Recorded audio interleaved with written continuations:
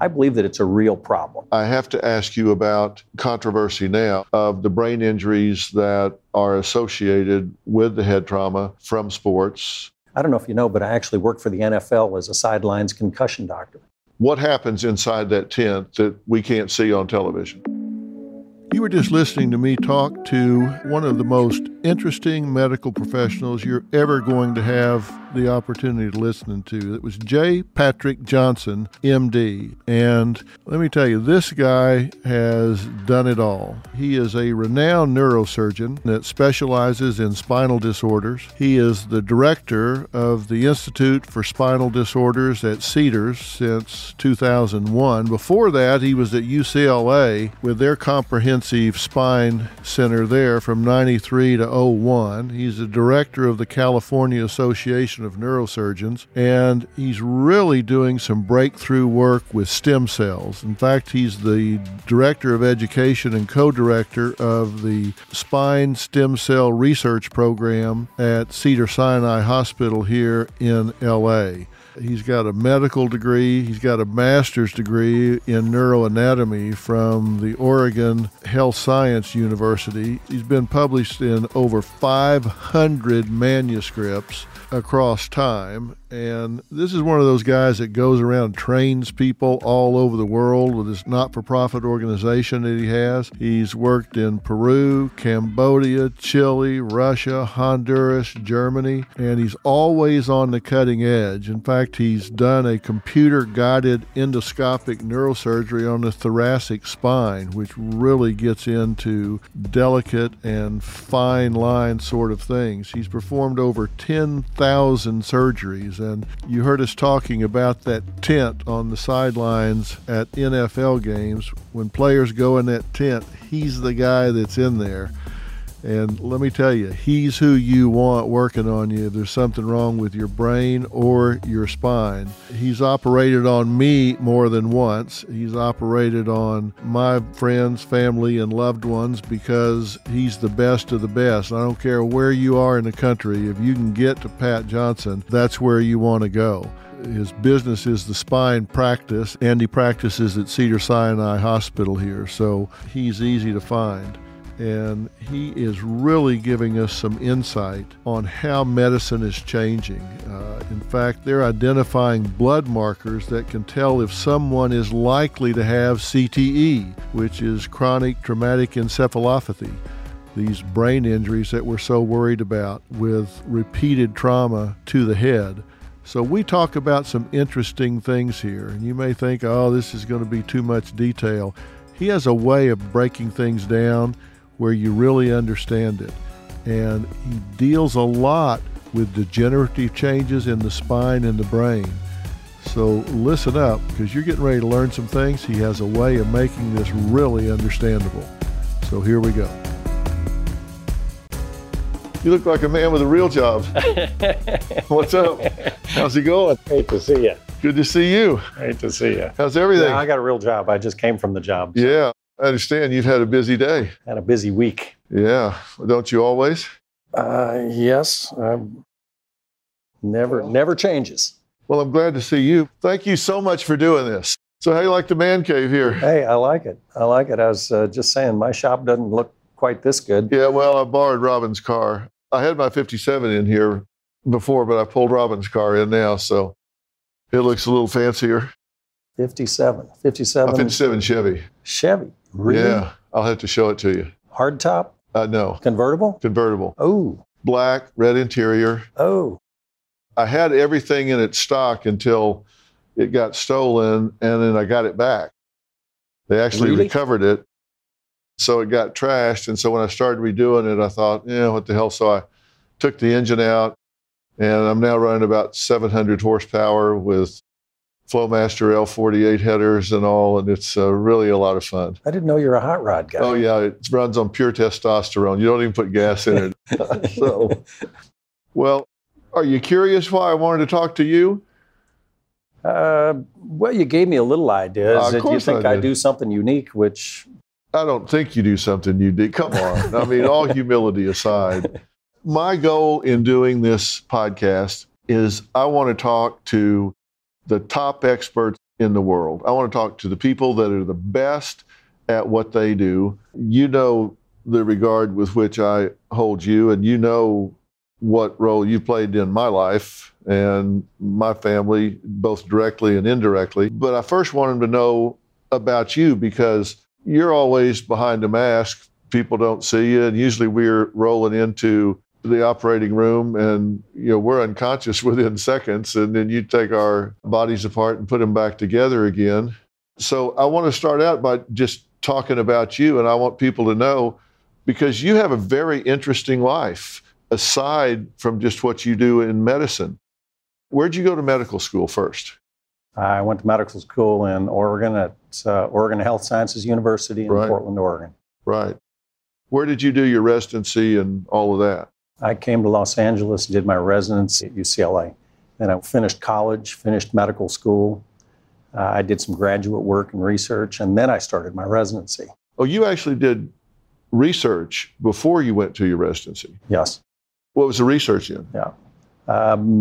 Endocrinology of how the brain works. Really? Mm-hmm. Then you started your residency, and that goes 6 or 7 years. What do you do your first year different from what you do in your 6th or 7th year? Your first year, you get to run around and do all what we call the scut work, and you get to take care of patients, and you take care of all the administrative and paperwork. You get to go see patients when they come in the emergency room, and you get to go see them on the ward, and you help out with the doctors. But it is like an apprentice. And each year you have a graded advancement in what you do in your responsibilities. And you go to the operating room a little bit when you're an intern and a first-year resident. And each year it's more responsibility, and you get to the end where you're supposed to be able to be a functioning and independent surgeon all by yourself. That's the goal. By the time you finish that, how many procedures have you done over that 6 or 7 years? 2,000 or 3,000, depending on the 2 or residency 3,000. program. Yeah. I think people don't know this, and that's what I think is so interesting. As you say, you finished your college, you finished medical school, and medical school took you how long? 4 years of medical school, and I did a few years of graduate research mixed in with it, so I spent a couple extra years. Okay, so 6 years, then you spend 6 or 7 years, and you've done 2,000 or 3,000 procedures. When I say done, I mean, some of it was you're a potted plant in the room to start with, and you're handing them stuff and watching, and then it gets more and more and more as you go along, right? That's correct. So even when somebody walks in to a freshly minted neurosurgeon that has gone your track, they have been through 2,000 or 3,000 procedures by the time that first patient walks in. When you started your practice, where did you start it to begin with? I started at UCLA, and I worked at the county hospital. I also worked at the VA. So I had a job with several different hats. Yeah. And so it gave me a lot of diversity.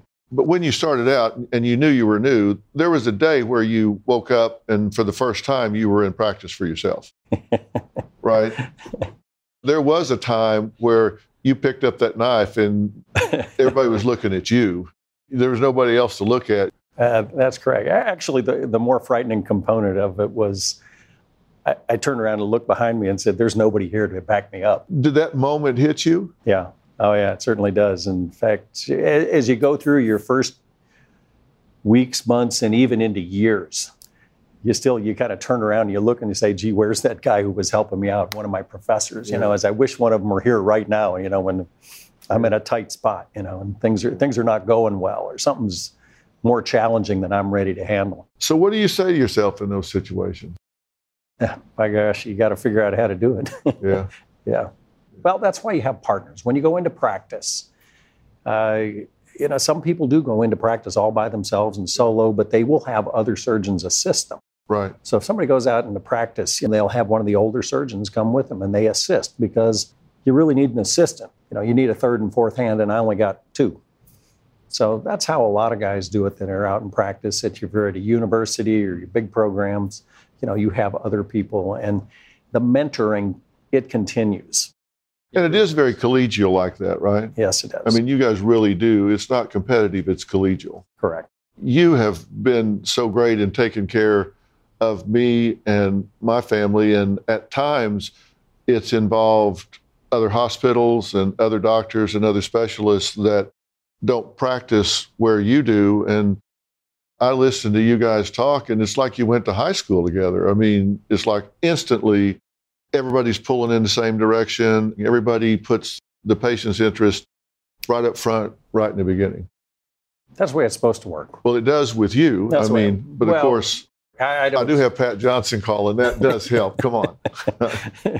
Well, to quote my brother, he says, you reach a stage in life that you don't have competitors. You just have colleagues. I can tell you from a patient standpoint, that's how it looks. Don't want to embarrass you, but you are certainly well regarded among your colleagues, I can tell you. It makes what I do fun. I don't really have what I consider challenges anymore.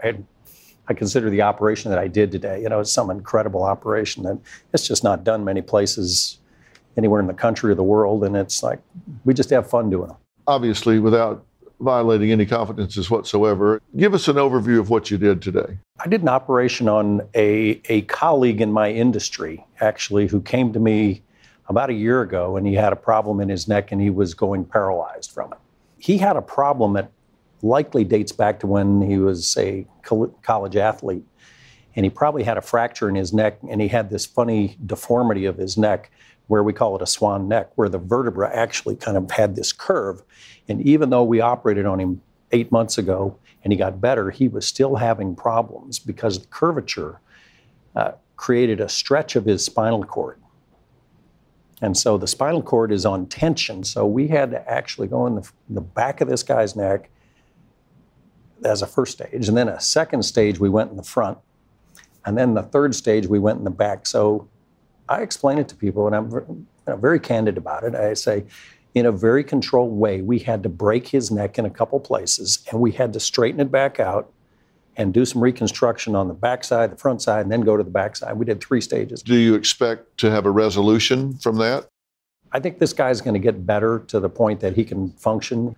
I'm not sure he's ever going to go back to practice, but he's going to be able to walk and take care of himself, and he's going to go back and do his research work. He's got another career, which he's going to be able to pursue. I'm happy for him that we could help him out, and time's going to tell over the coming months. We live in L.A. What difference does it make to people living in this market versus somebody living in a rural market if they have a major acute problem in terms of life expectancy? What's great about this country is that we have such an incredibly high level of care almost everywhere. I would say for about 95% of problems that occur, most every reasonable sized city of 50, 70, 100,000, there's great quality care. There really is. We're just so fortunate in this country. That doesn't exist in Eastern European countries. I know, I've been to those places. How many surgeries have you done, would you say, in your career? Do you keep a tally? I think it's top 10,000 now. Over 10,000 times you've cut people open. Yep. And they've not all been brain and spinal cord, correct? You've done some heart work as well, right? Well, when I was in training, I did all that stuff. Yeah. Yeah, I learned a lot. I had fun. It was a great experience growing up and going through that and seeing all of these different things and learning. Do you ever wish you were doing a different kind of surgery, or are you totally passionate about what you're doing now? I am completely happy that I made the choice that I did. Yeah. Because when I was young and thinking about where I wanted to go in medicine and what discipline, I thought I wanted to be a cardiac surgeon. Uh-huh. I did a lot of it when I was in training at UCLA, and I had the opportunity to work with the top people in the world, and that's who inspired me. There's some guys there that just inspired me and says, I want to be like them. Yeah. These guys are incredible. And you did a number of open heart surgeries that you were involved in there, correct? I got the opportunity to work on the cardiac service there and open people's chests up, which when I was a young resident, you usually didn't get to do, but just I was in the right place at the right time, and I got to do a lot of big things, outside of my intended discipline, which was just an incredible experience. You work on the spine, and you've worked on mine in different ways, including surgery, very successfully, I might add. I know I'm not the best on follow-ups. I mean, everything's working. and in record time, actually. Do people wait too long? Generally, when somebody comes into your office, are you looking at them thinking, you're here too early, you're here too late? It's not very often that I say that somebody came in too late. Occasionally. I got a few of them that are going through my mind right now, and but I would say that people have had enough awareness. I think things like the internet have made just the awareness of what people are. If somebody has problems walking or their arm doesn't work or something, and pain is usually a big motivator as well, but not everybody has pain. I was not having pain when you operated on my neck. I wasn't having pain, but I play tennis every day. It was my left arm. I tossed the ball, and all of a sudden I was like throwing it over the fence. Then I was throwing it over here, and it was like the nerves were working and they weren't working, and I didn't have the control. And then all of a sudden the arm looked like it was withering. It was starting to atrophy, and it started happening really fast. That's when I called and said, well, what the hell's going on? And you were on it pretty quick. You recall I came in after taping one day. You said, I'll give you one more day, but then you got to get in here and do it. Was that pushing too late? I mean, should I have been there sooner? You probably fall into that category a little bit. Yeah, I was going to ask you, how's your tennis game doing? So, yeah. You tossing the ball okay? Well, it is your left hand. I've had to retrain it. That muscle memory really got disrupted and went away. Yeah, I'll put you into the category of one of those that waited a little long. Yeah, maybe. When you come in and the arms, the shoulders lost some muscle and you're having a hard time holding it up. And I said, you probably need to come see me a little sooner. You guys are doing some amazing things right now that I want to talk about with regard to ALS and stem cell. Can you talk about that a little bit in a way that people can understand it? ALS is a disease, Lou Gehrig's disease, where there is a loss of the neurons inside of the spinal cord. And so people have an inexorable progression to death. And from the time of diagnosis, it's 1 to 3 years, and most people are dead. There are some people that have lived a long time. Stephen Hawking lived decades. Mm-hmm. I'm not an ALS expert. I'm a neurosurgical expert, and we have an incredible team at Cedars, which I have to give credit to. Clive Svensson's a brilliant scientist, and the work that he's done in his laboratory, literally over the past decade. This started back in the early 2000s. That regeneration of things with stem cells. And we're doing things that we couldn't even talk about 10 years ago. Okay, we're putting genetically engineered fetal stem cells into the spinal cord of people with ALS. And we are following them now for the following years that they're going to be alive. And then we're going to study their spinal cord after they pass away. And we're looking at the next steps. The next steps are we're injecting stem cells into the lower spinal cord of people that would affect their lower extremities. We're looking at a next phase of either doing it in the cervical spine, which would affect their upper extremities, and also breathing. This is an exciting time to be in your field. You're really able to do some things now that weren't even conceptualized 10 years ago. As of right now, there are 2 institutions in the United States that are doing it, and I'm fortunate to be here and have the opportunity to work with an incredible group of people. This is not me individually. I'm the surgeon. I'm the delivery man. Yeah. And I got great people. It takes not just a village, it takes an army. Yeah. Truly takes an army to do these things. We're in an opioid epidemic in America right now. Are there things that can be done, need to be done to stem this tide? Are doctors giving these opioids too freely? I was looking at some research recently that said there are currently enough opioid prescriptions written for every man, woman, and child in America to have their own bottle. And that if you're taking these opioids 7 days after they're prescribed, your chance of being addicted at 1 year is 12%. If you're taking them 30 days after they were first prescribed, your likelihood of being addicted at 1 year is 31%. What do we do about this? It is a huge problem. And you have an incredible number of statistics that are more detailed than I know. I do know that as a surgeon, It's a very small number of surgical patients that ever become part of that addiction population. Okay, I operate on people every week, and we treat them with opioids, and we carefully monitor them, but it's not that we have this overwhelming worry that we're going to be creating all the next new addicts. We really don't. It's something that when somebody has an injury, they need an operation for it, or they have any kind of malady that requires some type of pain relief, it's really infrequent. And you probably know the numbers, it's some very small single digits. It's 3 or 4% or something like that. I know when you did my cervical surgery, I was on pain medication in the hospital. And then the next day, I think I took like one pain med and divided it, split it up during the day, and took Tylenol in between, something like that. And then from there on, it was just Tylenol because the pain's short-lived. But those with chronic pain, it's a different situation where they're having to manage it. But there are these pain clinics where you don't have to have an x-ray, you don't have to have a referral. People go in and they're just pill mills. And I think a lot of people think that don't go to those, but they get them from the doctors, they think, okay, I got this from a doctor, so it's okay. But your body doesn't know whether you got it from an alley or from a doctor. And then when they switch to heroin, they don't know what they're getting. Now you are getting it from an alley, and so you don't know what's in it, and it's very dangerous. I would bet you that a lot of the prescriptions that are written are done for pure financial gain, that people will have some of these little clinics that sit in places and people get prescriptions. And if you pay somebody enough money, you'll get a prescription. You've had a few surgeries yourself. Quite a few. How many times have you had your shoulder operated on? Both shoulders 5 times.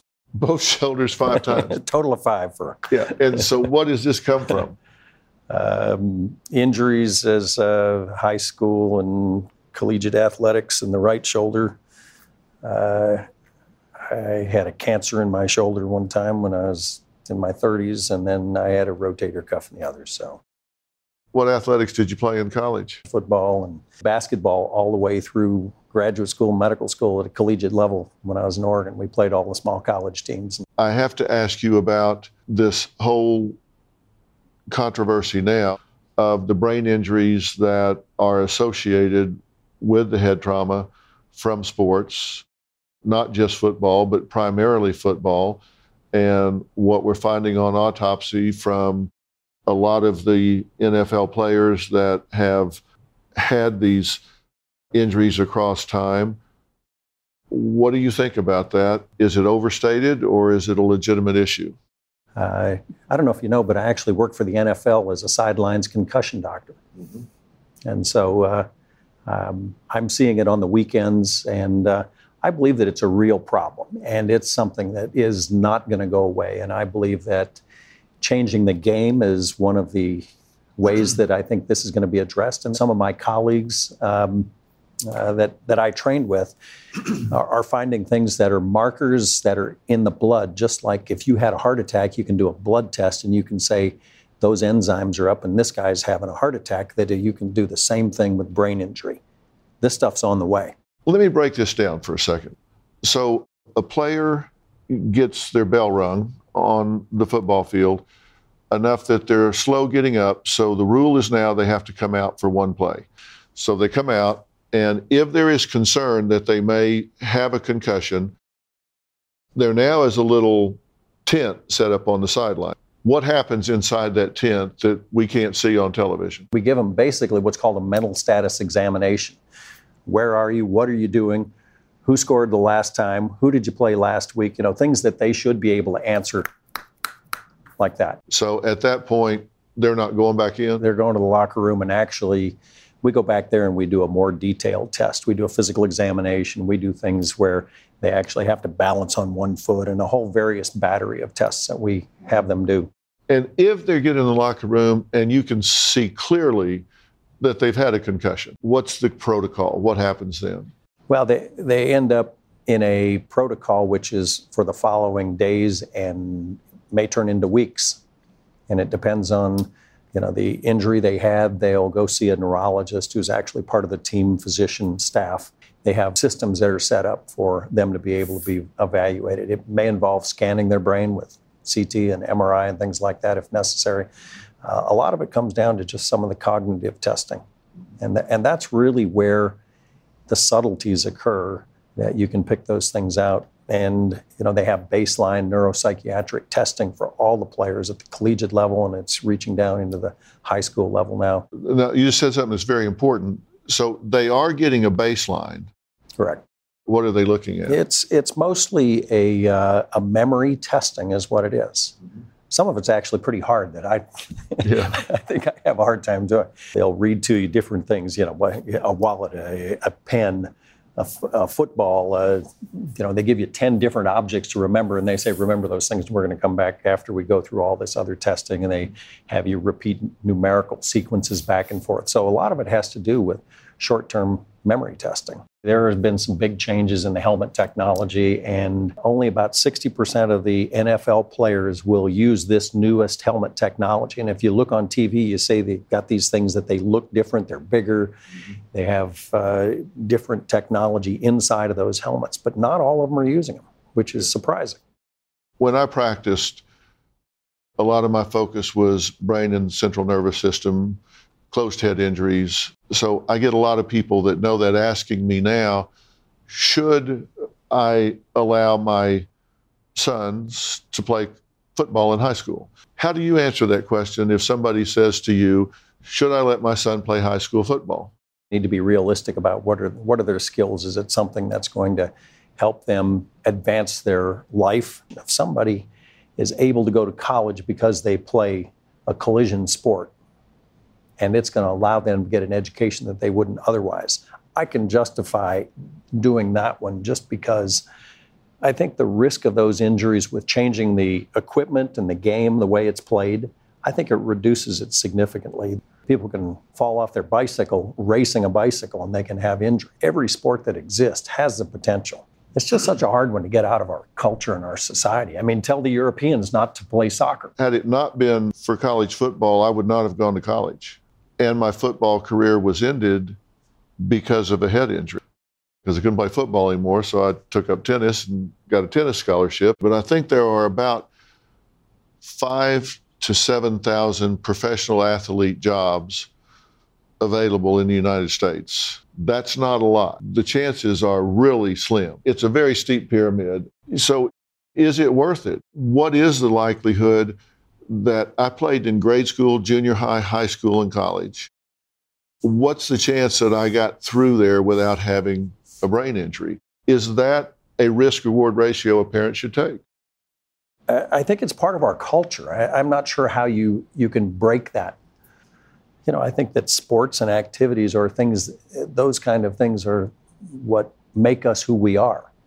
So it's hard to tell people not to do that.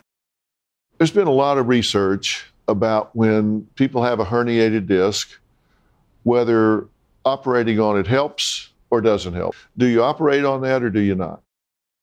Wow, huge question, which comes down to multiple variables.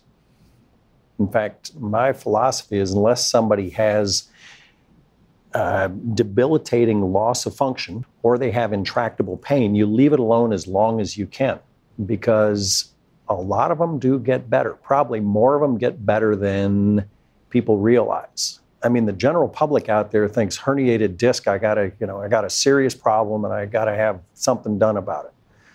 And actually, sometimes the less that's done, besides taking some anti-inflammatory medications you can buy over the counter, is the best thing you can do. Mm-hmm. And I tell people, stay away from surgeons. Right.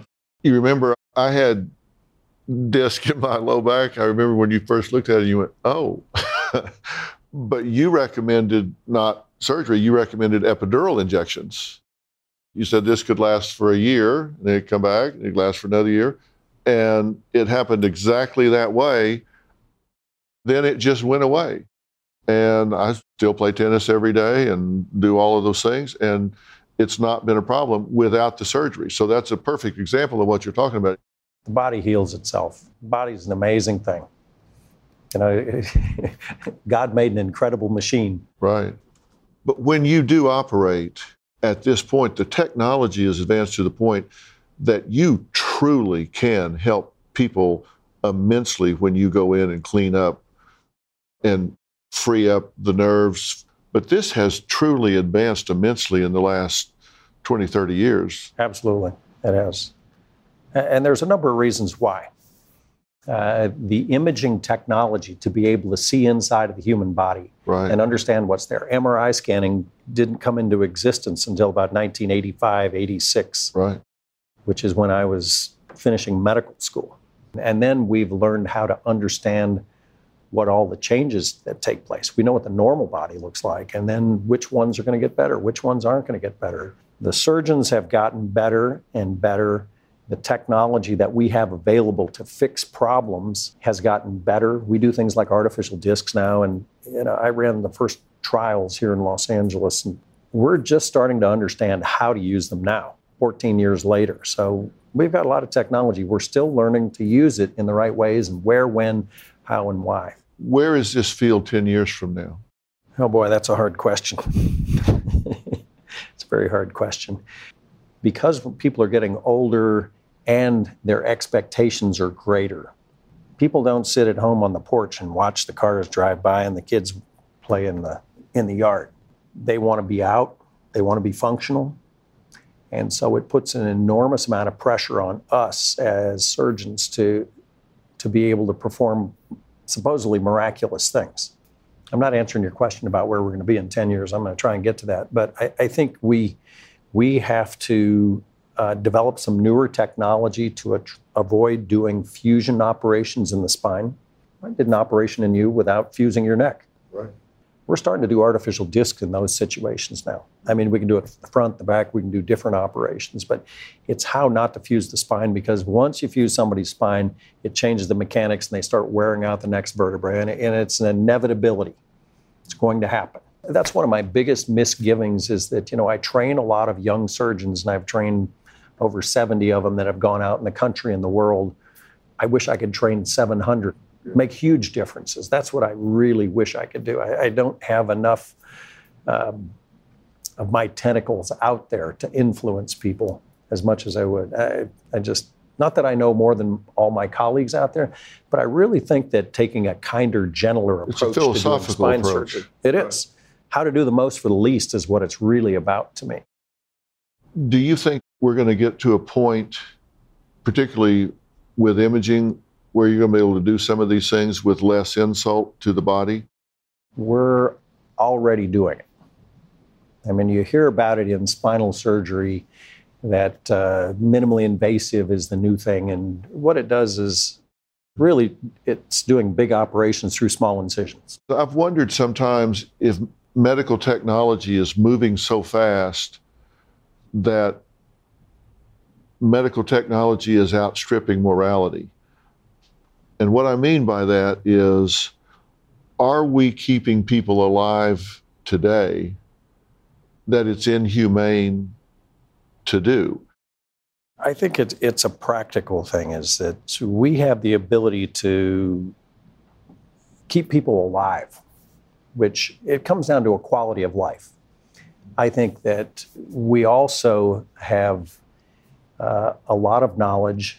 We have a lot of insight. We have a very sophisticated society. I believe that people should have those decisions made. I think that's probably one of the answers to your question, is that should we be doing it without somebody's consent? I think that having a will, having a decision-making process of what somebody wants is certainly a way to deal with that. When I worked as a litigation consultant, back when I had a real job, I actually did not a wrongful death, but a wrongful life lawsuit that I was involved in, because parents had a child and they knew the child had serious birth defects, and they said, we do not want you to do the extraordinary measures to keep this child alive at birth if that's what it comes down to. They did so anyway. And so the child lived for like a year and a half, horrible existence, a suffering existence, bankrupt the family, the child suffered, and they sued the hospital for wrongful life. I mean, that was what really raised the question with me. Is there a point at which, science outstrips morality? That's practicality. Yeah. I mean, that's practicality. And I think there are people involved in medical ethics who really need to help solve those specific kinds of problems and give us the answers. And yes, I have my own strong views about it as well, is that there certainly is a limit. Well, I don't know the answer, but I do recognize the question, and I think we're going to face it more and more as science progresses. Dr. Pat Johnson, thank you. I cannot tell you how fascinating this all is to me and how much I appreciate you taking the time. Well, it's truly an honor to be here, and well, I appreciate it. Thank you so much. Enjoy your friendship. Well, I'm the same way. I appreciate it. Thank you so much. The first page of a book never tells the full story. And those news alerts and headlines, like the ones we get on our phones, don't even scratch the surface of what the story is really all about. Stories are like people, multi-layered and complex. It takes some digging to find the truth, but when we find it, it can change our world. We like to dig. The news on Merritt Street. Essential television. Yeah, you were just listening to Dr. J. Patrick Johnson, and I chose this time to put him up on the podcast because it's about time to be starting football practice and soccer practice and things that can really affect head and spine type injuries. I thought it would be a good time for parents and young people to hear from him because we're getting ready to go back to school. You usually start practice before you do go back to school.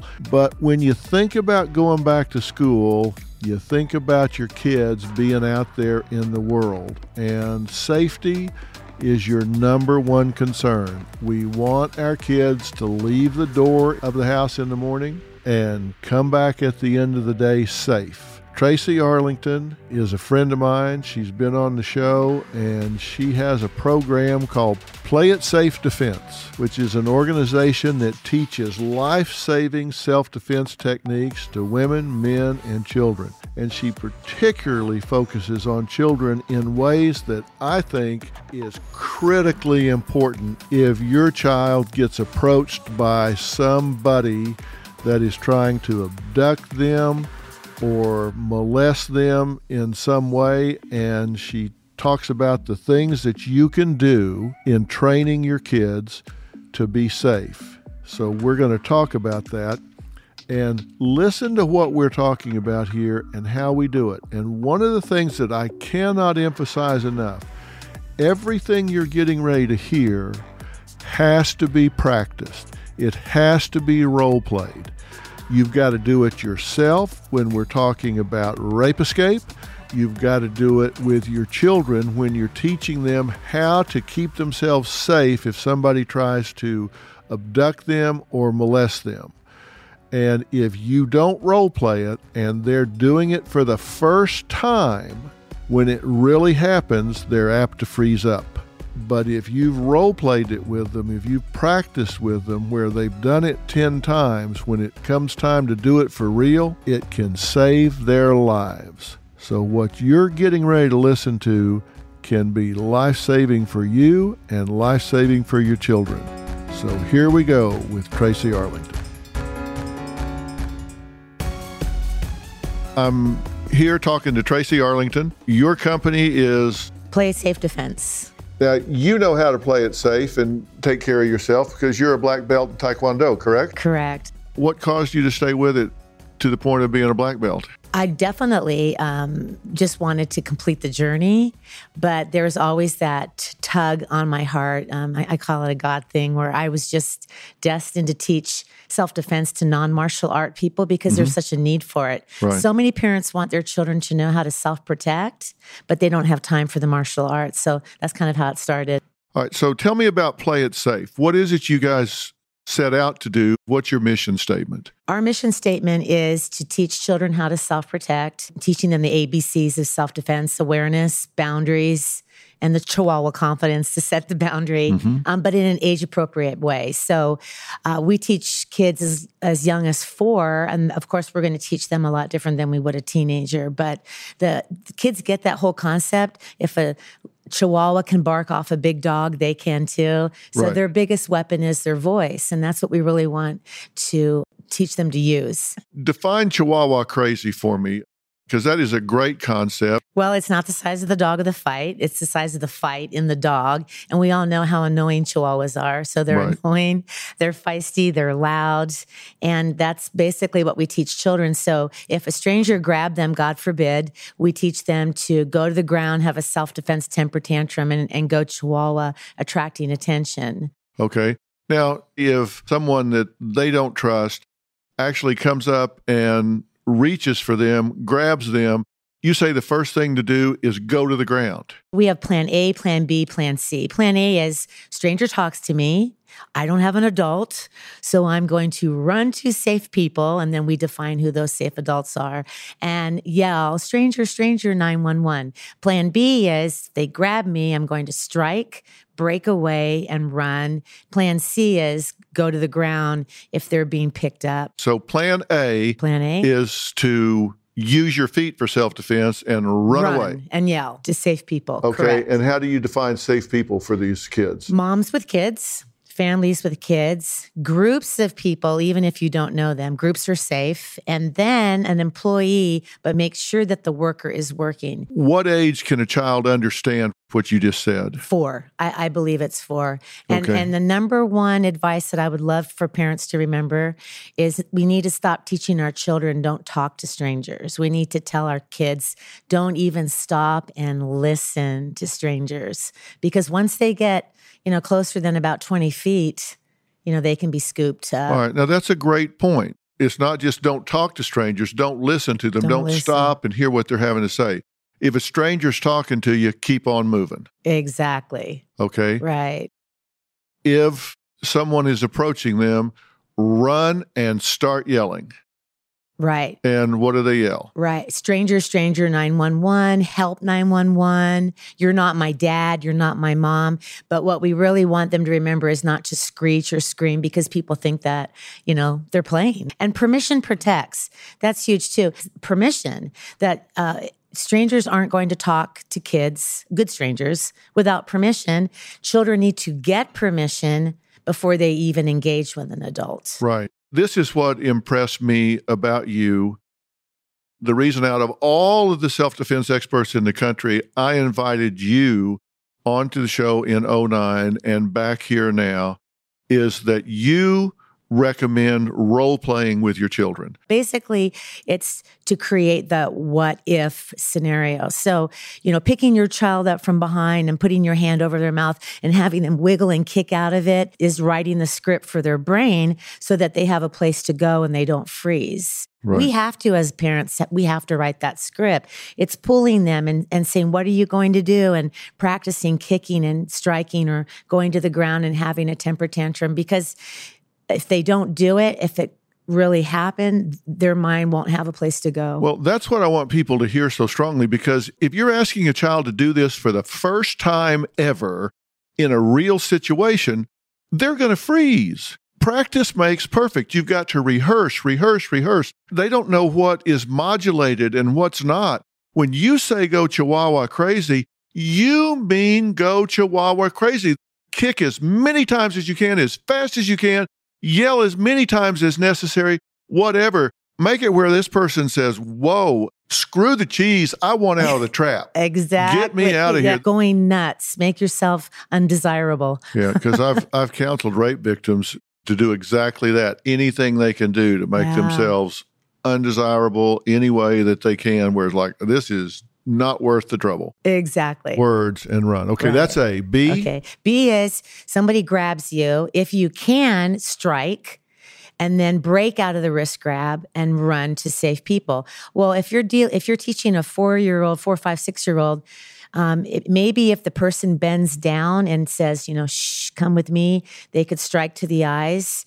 But really for the littles, the most they're probably going to be able to do is maybe kick somebody in the shin and run. But the bigger kids, we teach eye gouge, breaking glasses, nose, a groin kick. I think with striking and breaking, that's something that really does need to be practiced. So I love Plan C, going to the ground so they can't move you to crime scene number 2, because you and I know what happens at crime scene number 2, and it's not good. Let's talk about that for a second. But first, let's talk about going to the ground. Mm-hmm. The reason you have them go to the ground on their back, kicking and screaming, is why? Because they're attracting attention. So it's really difficult to pick up a child when they're kicking and screaming. And if they're screaming, "You're not my dad," or "stranger," hopefully that's going to attract attention. Right. And it's hard to put a kid in the car. They could be holding onto their bike. They could be holding onto another child. But it's really important to be kicking. Yeah, because it's like trying to pick up a buzzsaw, right? Oh my gosh. I mean, if the child is kicking and screaming, stranger, 911, and they're kicking and kicking and kicking, and somebody's having to bend down to try to pick them up, there's no way they're not going to get kicked in the face, get kicked in the stomach, get kicked in the groin. So it's just hard to get them wrapped up. Right. Now, one of the things I want to say here is, and this goes along with the role playing with parents, I realize there's some risk here that kids can exploit this, but you have to give your children permission to be wrong. Correct. Okay, so if a child misreads a situation, and so they kick, yell, scream, go chihuahua crazy, and it turns out it was their Uncle Bob who mom sent over, and mom needs to come up with a better plan. You've got to give your child permission to be wrong. Right. We always say it's your safety first, then his feelings. Mm-hmm. And they do. They ask me, what if it's just someone that's talking to me and they made a mistake? And I said, well, permission protects. Did they get permission to talk to you? No. Well, then why should you assume that they're making a mistake? Here's another safety tip I really hope parents get, is that if a stranger were to talk to their child without permission, obviously something's wrong. But a child is going to feel naturally, we call it the creep alarm, but we call it creep alarm. And so if they're feeling that, we need to teach them to listen to that feeling. And it doesn't matter if it's a teacher or a clergy or someone like that. Yeah. They need to know that feeling is a protective feeling. Yeah, I call it the creep meter. And if that creep meter's pegging, you need to pay attention to it. So in terms of role playing, and I did this with my boys too. I've got 2 boys, Jordan and Jay. When I role played with them, dads, moms, get a cup, get a helmet, do whatever you have to do, but you need to take that child out there and let them go nuts. I mean, let them hit you, kick you, squirm, fight, scratch, wiggle, drop, run, everything to get away. Love it. They do. They think it's a great game. Right. But if they've done that 100 times, in that moment where somebody grabs their arm and pulls them forward, in that split second, reflex will kick in and can save their lives. Right. And it's only going to come from role play and repetitive behavior. You said if you're walking along the street and a car pulls up beside you and starts to talk to you, you made a point of immediately reverse direction and walk the other way. Right. Because you can turn around faster than that car can turn around. Right. We actually teach them not even to walk with traffic. We're always saying walk against traffic. Keep a car or a stranger more than 5 arm lengths away. Don't stop and listen. Because last year in San Diego, we had 18 attempted abductions that I am aware of. Wow. No one was taken, and these were all kids under the age of 20, and they all had the same common denominator. They were walking alone, walking with traffic. One of the things I want to show here, so I'll go to the Dr. Phil clip, which is right here. Now tell us what we're looking at here. Always been taught in the martial arts to fight on here, our feet, I'm going to be pulling Kaylin, and she can't reach me, my face, and if she kicks me, I could grab her leg. So before I can scoop her up, she's going to go down. Go what we call Chihuahua crazy. Is that a Chihuahua or what, right? Okay, so ready? All right, let's here we go. see. You ready? So, hey, come with me. Come here. Be quiet. Be quiet. I'm going to hurt got you. Be quiet. Quiet. Oh. Stranger. Good job. Good job. Okay.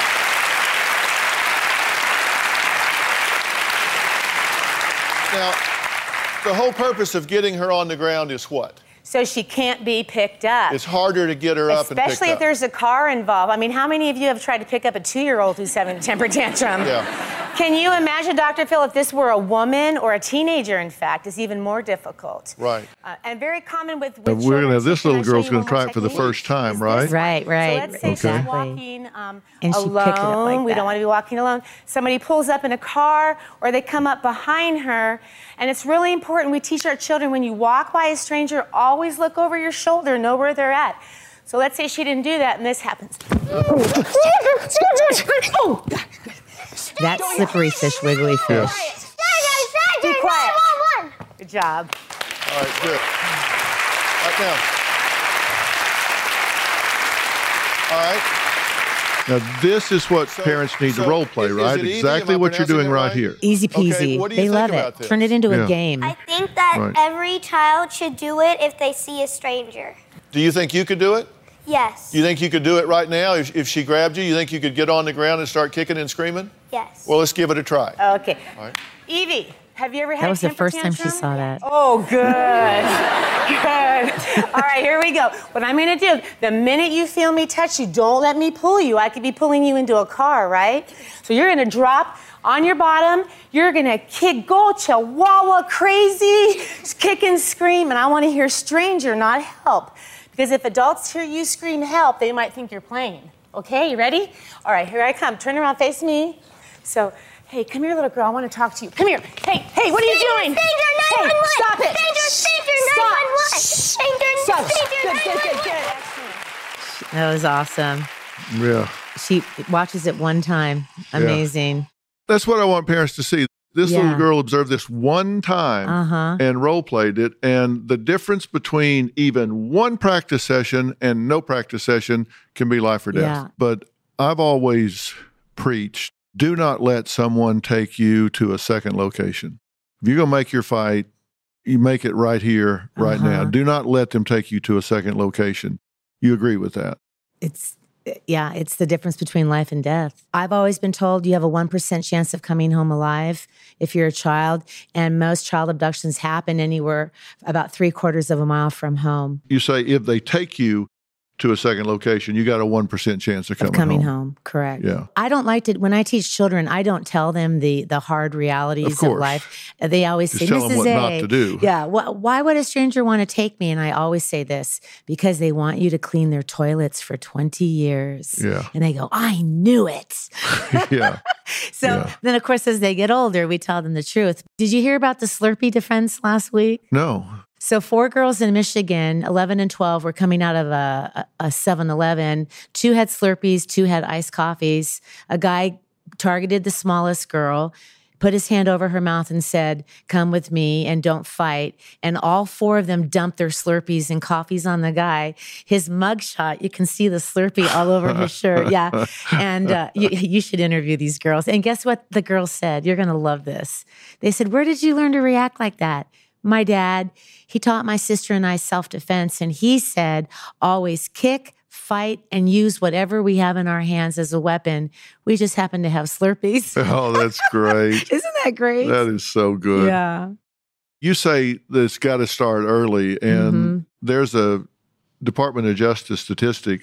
83% of rape victims are between the ages of 12 and 25. Yep.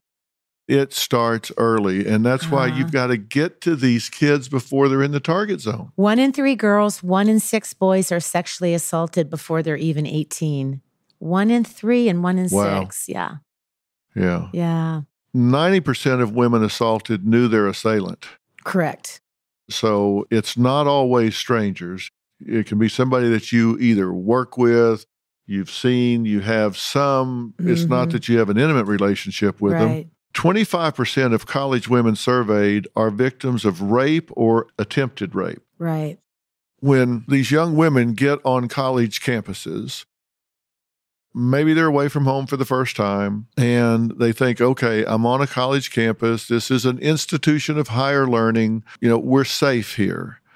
Well, the fact is they're in a target-rich environment. Right. They may think it's safe because there are high principles there, but a predator knows there are women's dorms here. They will really start hanging around those areas, looking for the places where they can strike, particularly if they find someone alone. And that's not even talking about date rape for these young women that get away from home and get intoxicated for the first time and all of that. Right.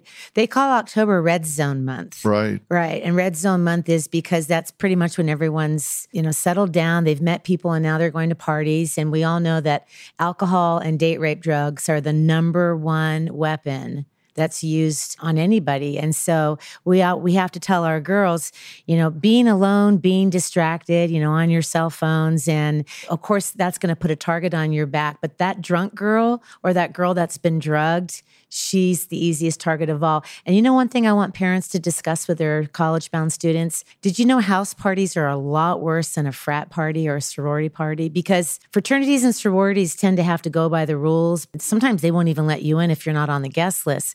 But a house party, people come in from outside of the universities. They might not even be a student there. Right. They rape a drunk girl. We can't even find the rapist because he doesn't even go to the school. Right. And 90% of all campus rapes involve alcohol. 90%. So, they're getting drunk and they're not watching each other. Yeah. We're telling the girls to take their own water containers with them to parties. I like the flip tops so that you can't put powder or a pill or liquid in there. Get rid of the solo cups. We're having to tell girls this. Can you believe that? Well, and guys too. I have a guy that works with me that was drugged. He thinks that drink was intended for somebody else, but he was robbed because he passed out. Oh, wow. Yeah. Drugged. Yeah. And you know what I really want these girls to understand too is that, according to that college, they did a college survey on this. 68% of girls don't report it because they think it was their fault, but they don't understand that we have a law called the yes means yes law. It's a consent law, and it's rape if she hasn't said yes. And even if she does say yes, if she's under the influence of alcohol or drugs, automatic non-consensual sex. Girls don't understand that. If they knew that, that would be an ace in their pocket. I'm glad you brought that up. And I want everyone that's listening to this to understand, if you are over a 0.08, you do not have capacity to give consent. Thank you. If you can't drive a motor vehicle because you are impaired, then you do not have capacity to give consent. You don't have capacity to enter a contract, and you certainly don't have capacity to give consent for someone to use your body as a playground. I love that. So if you don't have the capacity to give consent, then you cannot have consensual sex. They need to understand that. It's not your fault. You don't have to be feeling guilty about it. So if you've been drinking, that doesn't mean, okay, you're a slut. You went out and got drunk, so you need to feel guilty. Right. That's not the case. Right. And that's the message we're really trying to get through to these girls, is they have to go to their Title IX coordinators and they need to report it. Did you know that in that college survey, it was anonymous, by the way, of 36 campuses, the average time that in 4 years that a guy had sexually assaulted a girl was 33 times. And that could be anywhere from inappropriate touch to rape. And they said in the survey, they targeted the drunk girl. Yeah. Of course they did. Yeah. Now, you talk to these young women at college about how to protect themselves. This needs to be role played. Right? But the first thing you have them do when somebody approaches them or grabs them is you have them strike with the device and then distance themselves, right? Right. And that device could be a pen. It could be anything. Right. Exactly. Okay, so have this in your hand, have it ready, strike, distance, and again, use your voice, loud and authoritative, right? Exactly, right. And if you can run, because your strongest weapons are your legs, it's better to run, though, than to have to use them. Right. And what should they yell? You're on campus, somebody has approached you, they've reached for you, grabbed you, you make a strike. You get distance between you. If you've got the pepper spray, you use it. What should you yell? I still like help 911, stranger 911, but rape 911, that will bring the cavalry. Right. Yeah. Okay. Yeah, definitely. But your best defense is to avoid, right? Mhm. Don't be alone. Correct. On campus. Use the buddy system. Uh-huh. Stay with somebody Right. else. Don't be telling people on social media, oh my God, I have to go to the library tonight, because guess what? People might know you're alone at the library. Now you have to walk back to the dorm. So, be smart about your social media. And the thing I want people to understand is this just doesn't happen to other people. No. This happens to you. Right. This can happen to you. It can happen to your friends. And it's just so easy to say, let's go together. Let's walk together. Mm-hmm. And let's take the long way because it's lit. Let's stay on the path. Let's do this. Let's call campus security to walk us. That's what they're there for. They will. Uh-huh. They will meet you at the library door and they will walk you where you're going. Right. That's so very important. And report, because so many of the rapes that I hear about it's within the dorm environment. Do you know, Dr. Phil, it just happened the other day. The one question I ask girls, and it blows my mind that they don't know the answer to, is what's the difference between date rape and acquaintance? And they sit there and stare at me. They don't even understand the difference between date and acquaintance. So if you figure that that's the majority who's perpetrating these crimes, right, it's going to be within that college community. All right. Mm-hmm. So number one is awareness. We want young women to understand that the first 3 months that they're at school is a danger zone. Right. They need to recognize that they need to be aware they're putting themselves in harm's way. Right. Number two, have a plan, right? I mean, carry something in their hand that they can use to fend off an attacker. Obviously, the buddy system they should have. But if they get where somebody approaches them or grabs them, use that weapon in their hand. Like you say, even a ballpoint pen. You stab some guy in the collarbone right here, he's not going to like it. Right. Stab, then distance and yell. Use that voice. Absolutely. Use that voice. Yeah. And another thing I'd like to add too is because it is most of the time date and acquaintance, I just want to just scream to the world, girls, set the boundaries up front. Do you know how many stories we hear about? Girl goes back to the guy's apartment. She's drunk or she's been drinking. He assumes, then they have sex. She cries rape. And then he says, well, why did you come back to my apartment? Women, we need to, or moms, we need to teach our daughters and sons to say, listen, these are the rules. I mean, I'm going out with you tonight. Don't expect me to go back to your apartment. Or, okay, I'll go to your apartment, but that doesn't mean I'm going to sleep with you. Just set those boundaries from the get-go. Right. I'm talking to Tracie Arlington, and we're talking about how to protect yourself, how to get your children to learn to protect themselves. And now I want to talk about bullying. You, again, have some great, actually hands-on, specific advice for kids to use if they're being bullied at school. Right. So take us through that. Okay. Let's assume that we've got a kid that's being just tormented, verbally abused at school. We just recently had a young man that was 9 years old. He was gay at a school in Denver, Colorado. He was in school for 4 days and killed himself, reportedly because of bullying. Right. And we see this just so often, time and time again. Right. I just know if you had worked with this young man before he started school and he had some techniques and skills and abilities, he would be alive today. Right. What do you tell kids that are being bullied? Well, it's two-sided. So with the little ones, we find that it's not as much bullying as it is more friendship drama. But then when we get into middle school and high school, that's probably where we see more of the bullying that killed this young man. I have to tell you, the Girl Scouts call me the girl whisperer because girl drama is my specialty. And friendship conflict is probably what we see the most. So I would say the majority of parents that bring their kids into our class, it's to handle all of that. You're not my friend anymore. You can't play with us because you're not good. I'm better at that than you are. So what we do is we teach them verbal karate. So you punch me with a mean comment. So go ahead and tell me I'm ugly and I'm going to show you the wrong way. All right. You're just an ugly loser. Yeah, whatever. Like I really care what you think just because you're Dr. Phil.